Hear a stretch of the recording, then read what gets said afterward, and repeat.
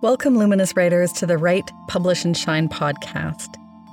I am your host, author, and literary magazine editor, Rachel Thompson. This podcast explores how to write and share your brilliant writing with the world. In each episode, we delve into specifics on how to polish and prepare your writing for publication and the journey from emerging writer to published author. In this episode, it is my absolute pleasure to talk to Rowan McCandless about finding your writing community. Rowan is someone who is part of my writing community, and it is the better for it. She's someone deeply committed to the craft of writing and a writer who really lifts up other writers. Rowan and I talk about her experience finding her writing community, and as much as there are positive, joyful experiences, she also describes a negative, racialized encounter in a writing course that she took early on. I mention this in particular for my racialized listeners who may want a heads up before hearing this. Thank you so much for joining me today, Rowan McCandless, in the Write, Publish, and Shine podcast. I actually want to introduce, this is something maybe this is not in the recording part, but I want to introduce you, and I'm stymied by that because of your lovely website that I'm very familiar with, because it's kind of nonlinear in the introduction, and then I was trying to find one from your publisher, so I'm just wondering, I know you so well, but I know you as someone who's writing fiction, creative nonfiction. You have a forthcoming book of essays. You've won prizes like the Constant Work Prize. You're a finalist for the Journey Prize. What else would you like me to include from your bio? I would like to include the National Magazine Awards, where I won gold and also received an honorary mention for one-of-a-kind storytelling. That was just this year, so that was really exciting. Yeah, and that was the piece from the Fiddlehead that was a visual memoir. And the reason I'm stymied, I'm going to include this. I've decided to include this because I think it's so interesting, and something really cool about you is you really are a visual storyteller. Thank you. So your about page has this whole sort of visual patchwork that you can enter into at any point to kind of get the bio. And that was the piece that you won for as well, too. Was in that kind of form. As you know, I invited you here today to talk about writing community. And it's kind of a continuation of some conversations that we had in little snippets here and there. And one time you said to me that writing community kept you writing, that you started writing on your own, but then you knew at a certain point, you knew you needed to seek out community, and that sustained your writing. Can you tell me more about this and what that looked like for you? For me, the ways that community sustained my writing from the get-go was that, having left a domestic abuse situation almost 4 years ago, I was pretty isolated when it came to connections with people. And so by attending writing workshops and online courses and conferences, those were ways for me to meet other writers and form friendships and foster community. And these beautiful writers supported and encouraged me to keep on writing during one of the most difficult periods that I've gone through. And what does that look like for me in terms of community and it helping to sustain my writing? That one, it's the ongoing friendships and conversations, and two, it's that I have a number of different groups that I make use of to help foster my writing. For example, I do 2 one-on-one workshops with another writer. I have an accountability group. I have writing meetups where we spend an hour writing together. And I have 2 different in-person writing groups, although with COVID, we've now moved online. And how has this changed for you? Because when I met you, you were starting to send work out. I think by then, actually, you had won a prize with Room, or you've been shortlisted at least for the prize. Yeah. And I'm wondering how, now that you're on the cusp of really becoming a published author, your book of essays are coming out next year. How has writing community changed for you over your journey to be a soon-to-be published author? I think it's changed in that it's grown. I have many more connections than I did when I started, and that I find that people are just so generous in terms of offering support and encouragement and cheerleading me on when it comes to my writing. I don't really find that much of a difference. Do you find a difference between, so you mentioned you have this local in-person writing community, and that's in Winnipeg, and then, we've never met in the flesh, which is so strange to think about, because of the fact that, I feel really connected to you in writing community. And I think you have other writers, all over the world, really, who are connected to you in that way. So what is the difference, barring the COVID times where everything's online, but between local and in-person writing community versus online? Both are supportive. Both offer me similar support. The online community on a much broader scale. With my online community, however, I've made good friends from not only across Canada, but also in different countries. So whether it's in person or online, both communities are very important to me, and that the strong connections are there. I very much feel that we're cheerleading each other on. And to me, that's a very important part of community, is that rise. We all rise together. As others uplift you in your writing, it's then I feel my job as a responsible and community member to also then do the same for other writers. That as we all rise together. I just love that approach, the rising tide lifts all boats concept. And I hesitate to ask, but then I'm thinking that, sometimes maybe this is perceived or real, but there can be negative experiences in community, like gatekeeping. Have you experienced anything like that? The worst experience I've ever had was I attended a workshop on poetry, and I was the only person of color in the room, which in some ways is always an initial red flag to me. So during the workshop, first off, one woman bemoaned the fact that, many of her friends who are male poets were having difficulty being published because of, and I quote, all that diversity going around. And then at the same workshop, I had another participant come up to me during break, and she said to me that I would have no trouble getting published. So I asked her, why? And she said, well, that's because you're Indigenous. And so she didn't see me as a person. She couldn't see me as a writer. I was only a color to her, or what she wanted to project onto me. So when I told her I wasn't Indigenous, she gave me this look like I was trying to pull one over on her. So that was a difficult workshop to sit through, I have to say.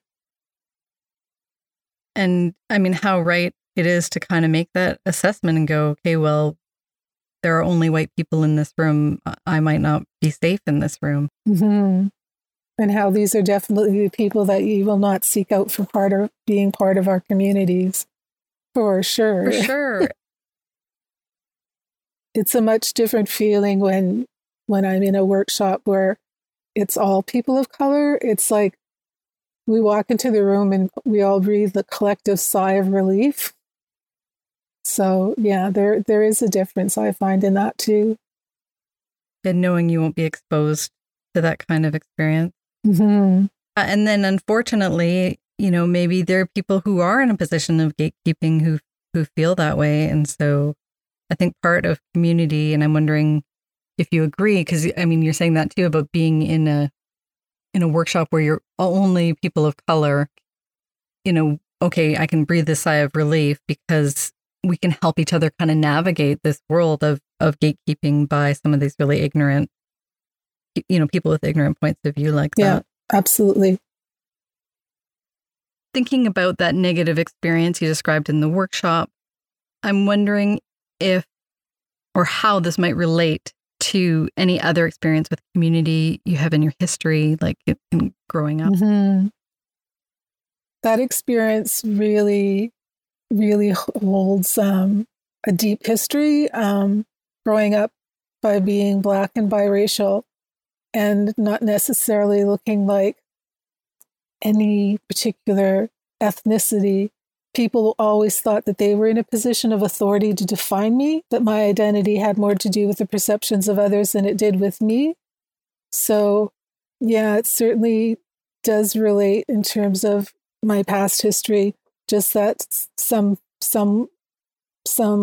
writers thought that they could make an assumption about who I am, and also the fact that I don't necessarily look like a person of color at times, that some people will say things that perhaps they wouldn't ordinarily have said to me in person. So that's why I kind of wondered why, that woman with all that diversity comment, perhaps she didn't realize who was sitting in the room. But then I think, well, no, she probably did know what was going on. So I think, yeah, it does ring deep with my growing up years, and something that I still obviously come face to face with, given that situation with that particular workshop. And this is thematic in some of your writing as well, too. It's obviously, I guess, important in a sense to your personal history because it's part of your experience, although, disappointing that has to be the things that you're writing about. I'm wondering at this point, actually, if you want to talk a little bit about the essays in Persephone's Children and how, and the themes that you're exploring in the book. Sure. With Persephone's Children, it's a series of thematically linked and inventive essays where I use different forms in order to go into the work.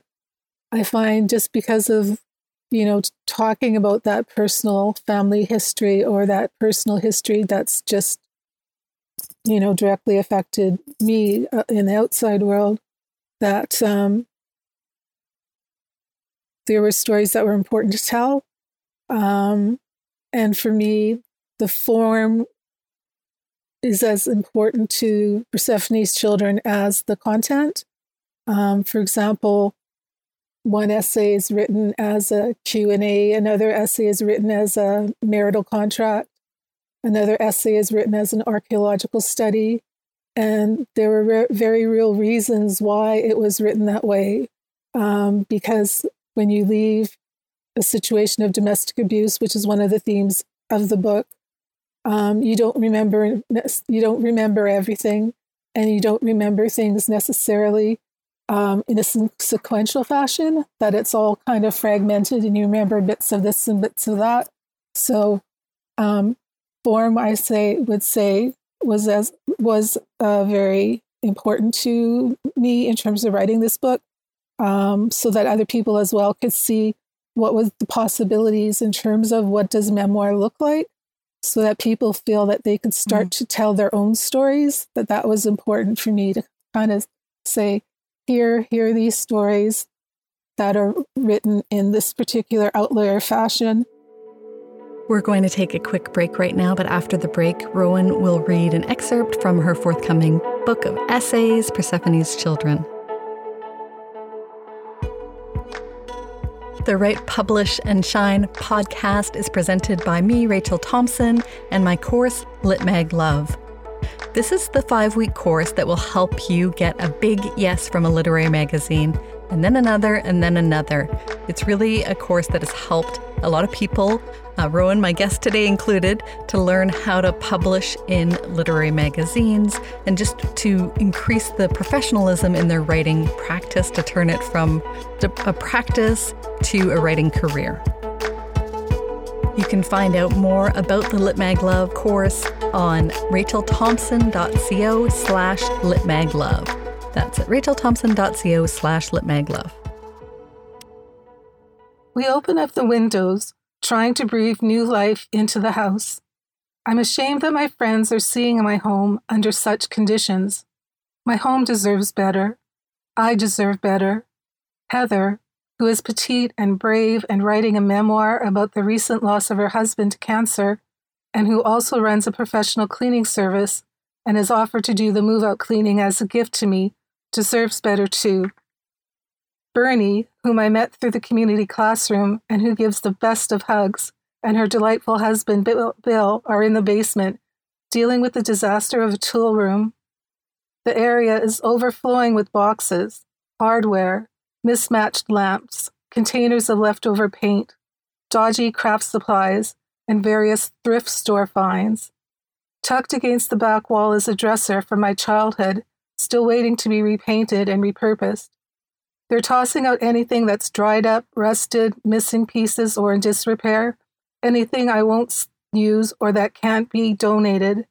I'm fortunate to have their help, because if it was up to me, I'd be mulling over every paintbrush, every jar of mismatched nails, every piece of retro furniture waiting to be coated with milk paint. Every object tells a story, and I'm finding the letting go difficult. And that's Rowan McCandless reading from an inventory of wants and needs from her forthcoming book, Persephone's Children. So now that you're teaching and mentoring students, I'm wondering what you do to foster writing community with your own students. I very much encourage them to get to know one another and to engage in conversations on Slack. Another thing that I've incorporated, is setting up Zoom calls where the group can get together and we just to touch base and to see how they're doing and how their writing is going.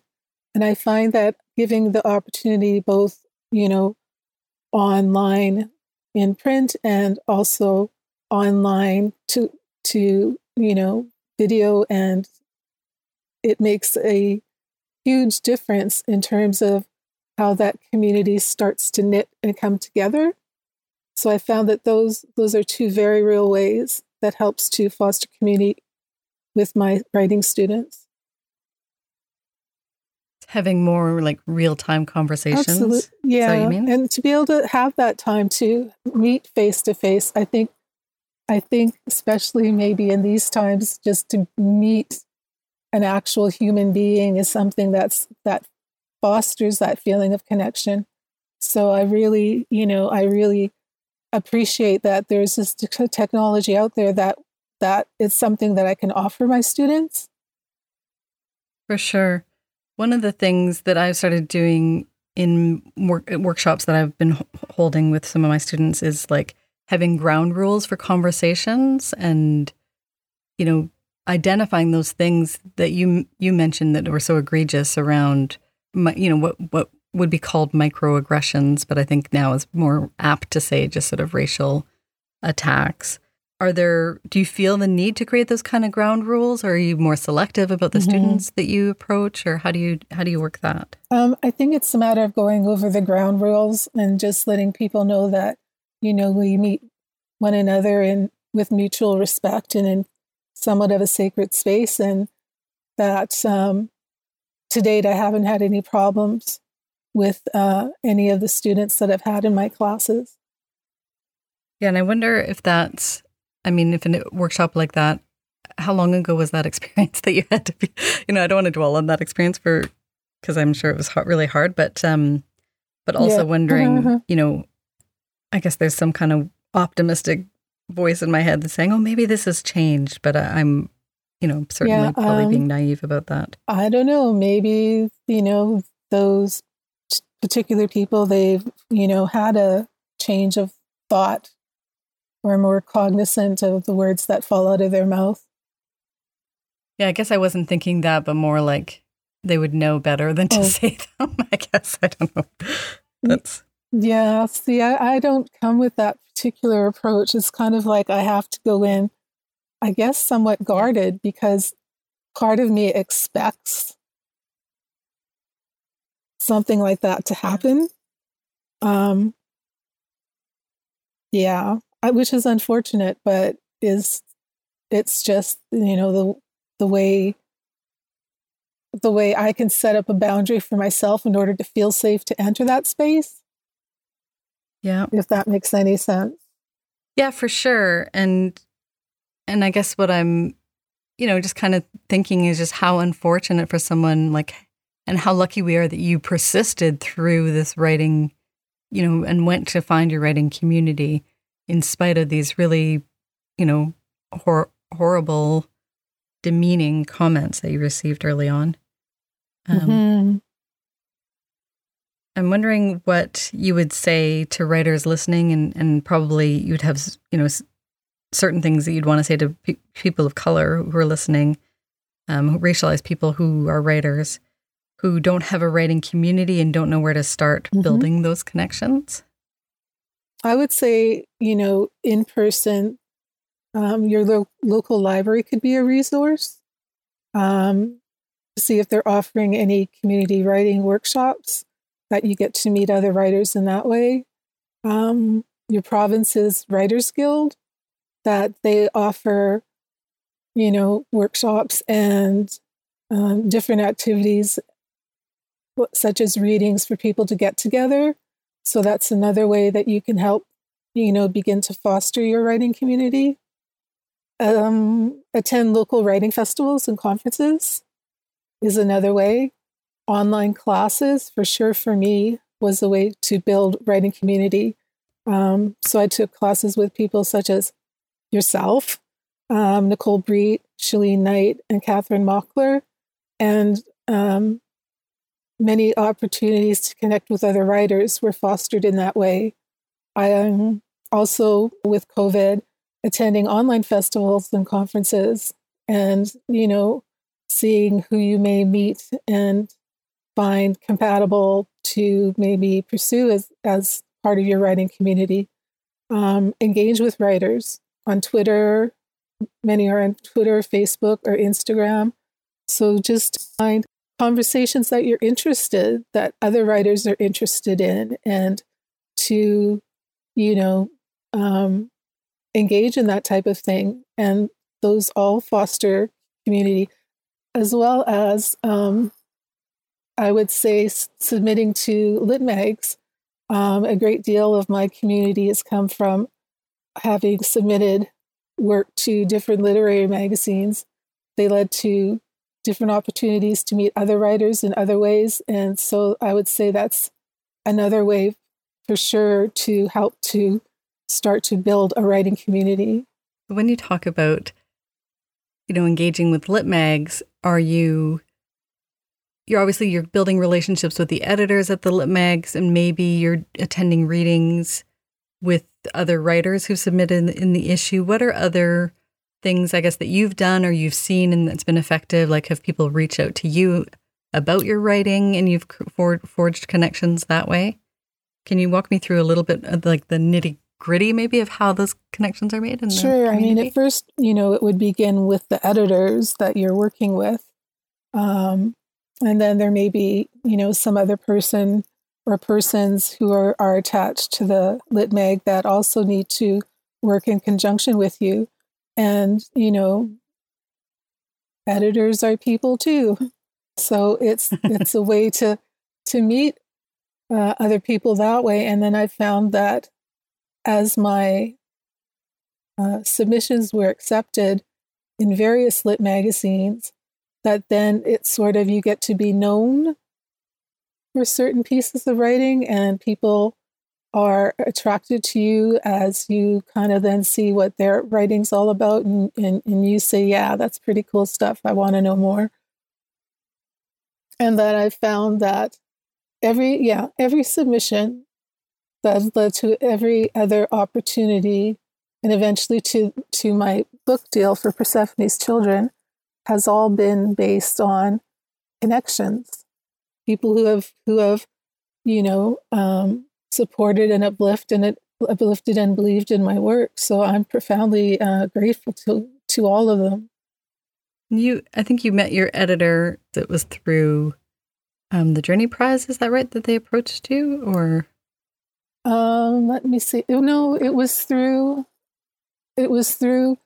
Black Writers Matter, that was edited by Whitney French. She had become an acquisitions editor at Dundurn, and she remembered my work, and I was one of the first people she reached out to ask if I had anything available. And luckily I was working on Persephone's Children at the time, and it just sort of meshed and worked out. So yeah, it was from the connection with an anthology to then reconnecting for the book. Brilliant. I love that story. Are there any kind of final things you wanted to share with us about what you think of when you think of writing community and writing community? My final thoughts, I think about writing in community, that it's something that's really crucial to a person's writing life. Writing is such a solitary act that you need to have community to talk to and,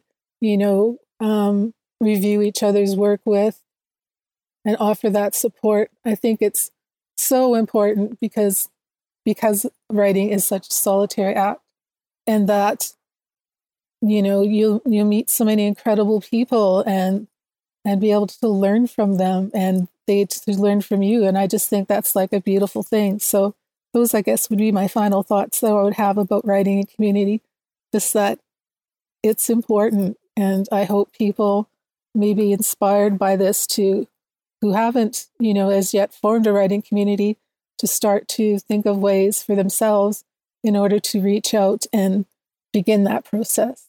Wonderful. Thank you so much for sharing your wisdom with us about writing community, Rowan.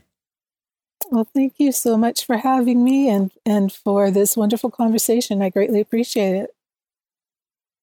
So that was my interview with the lovely Rowan McCandless. Rowan mentioned in our conversation 4 different intentional ways she works in community with writers.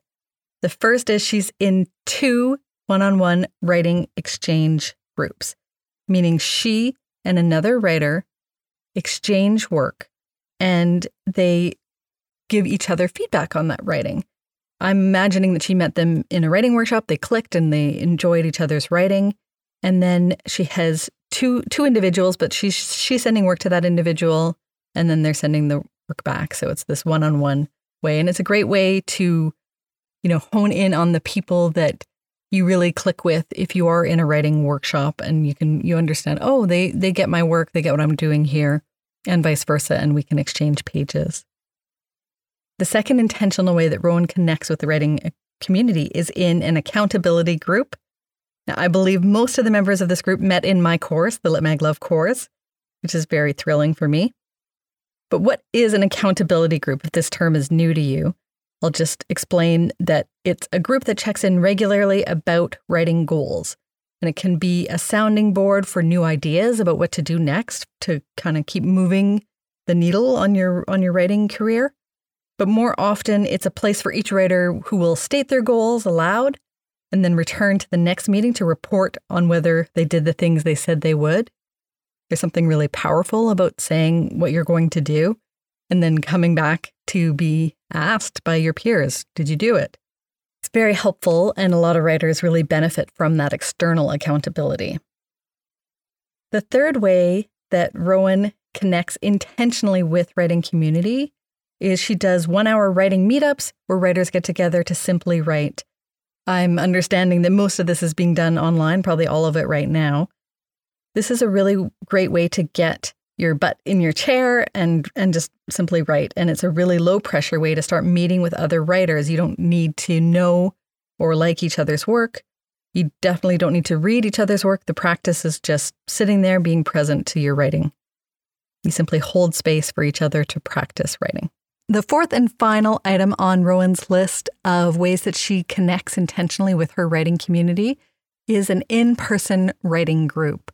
Now, clearly, those have gone online, as she said, in the COVID era, but an in-person writing group is probably the most familiar to most writers out there. It's the kind of group where you meet regularly to discuss pages of your writing. You might do it on a rotating schedule. I was in a wonderful group where we did that, and we also shared food, so it was delicious and very incentivizing to show up. And this is, again, something done in person, but nowadays people are doing this online as they're waiting for it to be safe to meet again. For writing instructors listening, and I know you're out there, I also thought she made a great point about how finding opportunities to meet face-to-face, and that might be screen face to screen face these days, helps to knit a community and bring them together. For me, because I've always taught online, this has meant using Zoom for video calling and Slack for private text threads of communication. And if you weren't familiar with these tools before 2020, I'm guessing you most likely know them all too well right now. My sense is that these tools help Rowan feel like there's little difference between her in-person writing community, the people who live in her city, and the online community of people like myself who she's never met in person before. You can find Rowan McCandless online at rowanmccandless.com and take a look at the About page on her website that really stymied me in the introduction. And finally, you can find Rowan's debut book of innovative essays, Persephone's Children, out from Dundurn Press and in bookstores. And I encourage you to support your local bookstore with curbside orders. That will be out in September 2021. Thank you, Luminous Writer, for listening to the Write, Publish and Shine podcast. If you enjoyed this episode, if you gleaned something about writing community that you found helpful, and if you wanted to find a way to reach out to other writers about writing community, I would encourage you to send the episode and let other writers that in your community or other writers you wish were in your community know about the episode. You can share it with them, or you can rate and review, all the usual stuff that podcasts ask you to do. That really does help other writers find the podcast.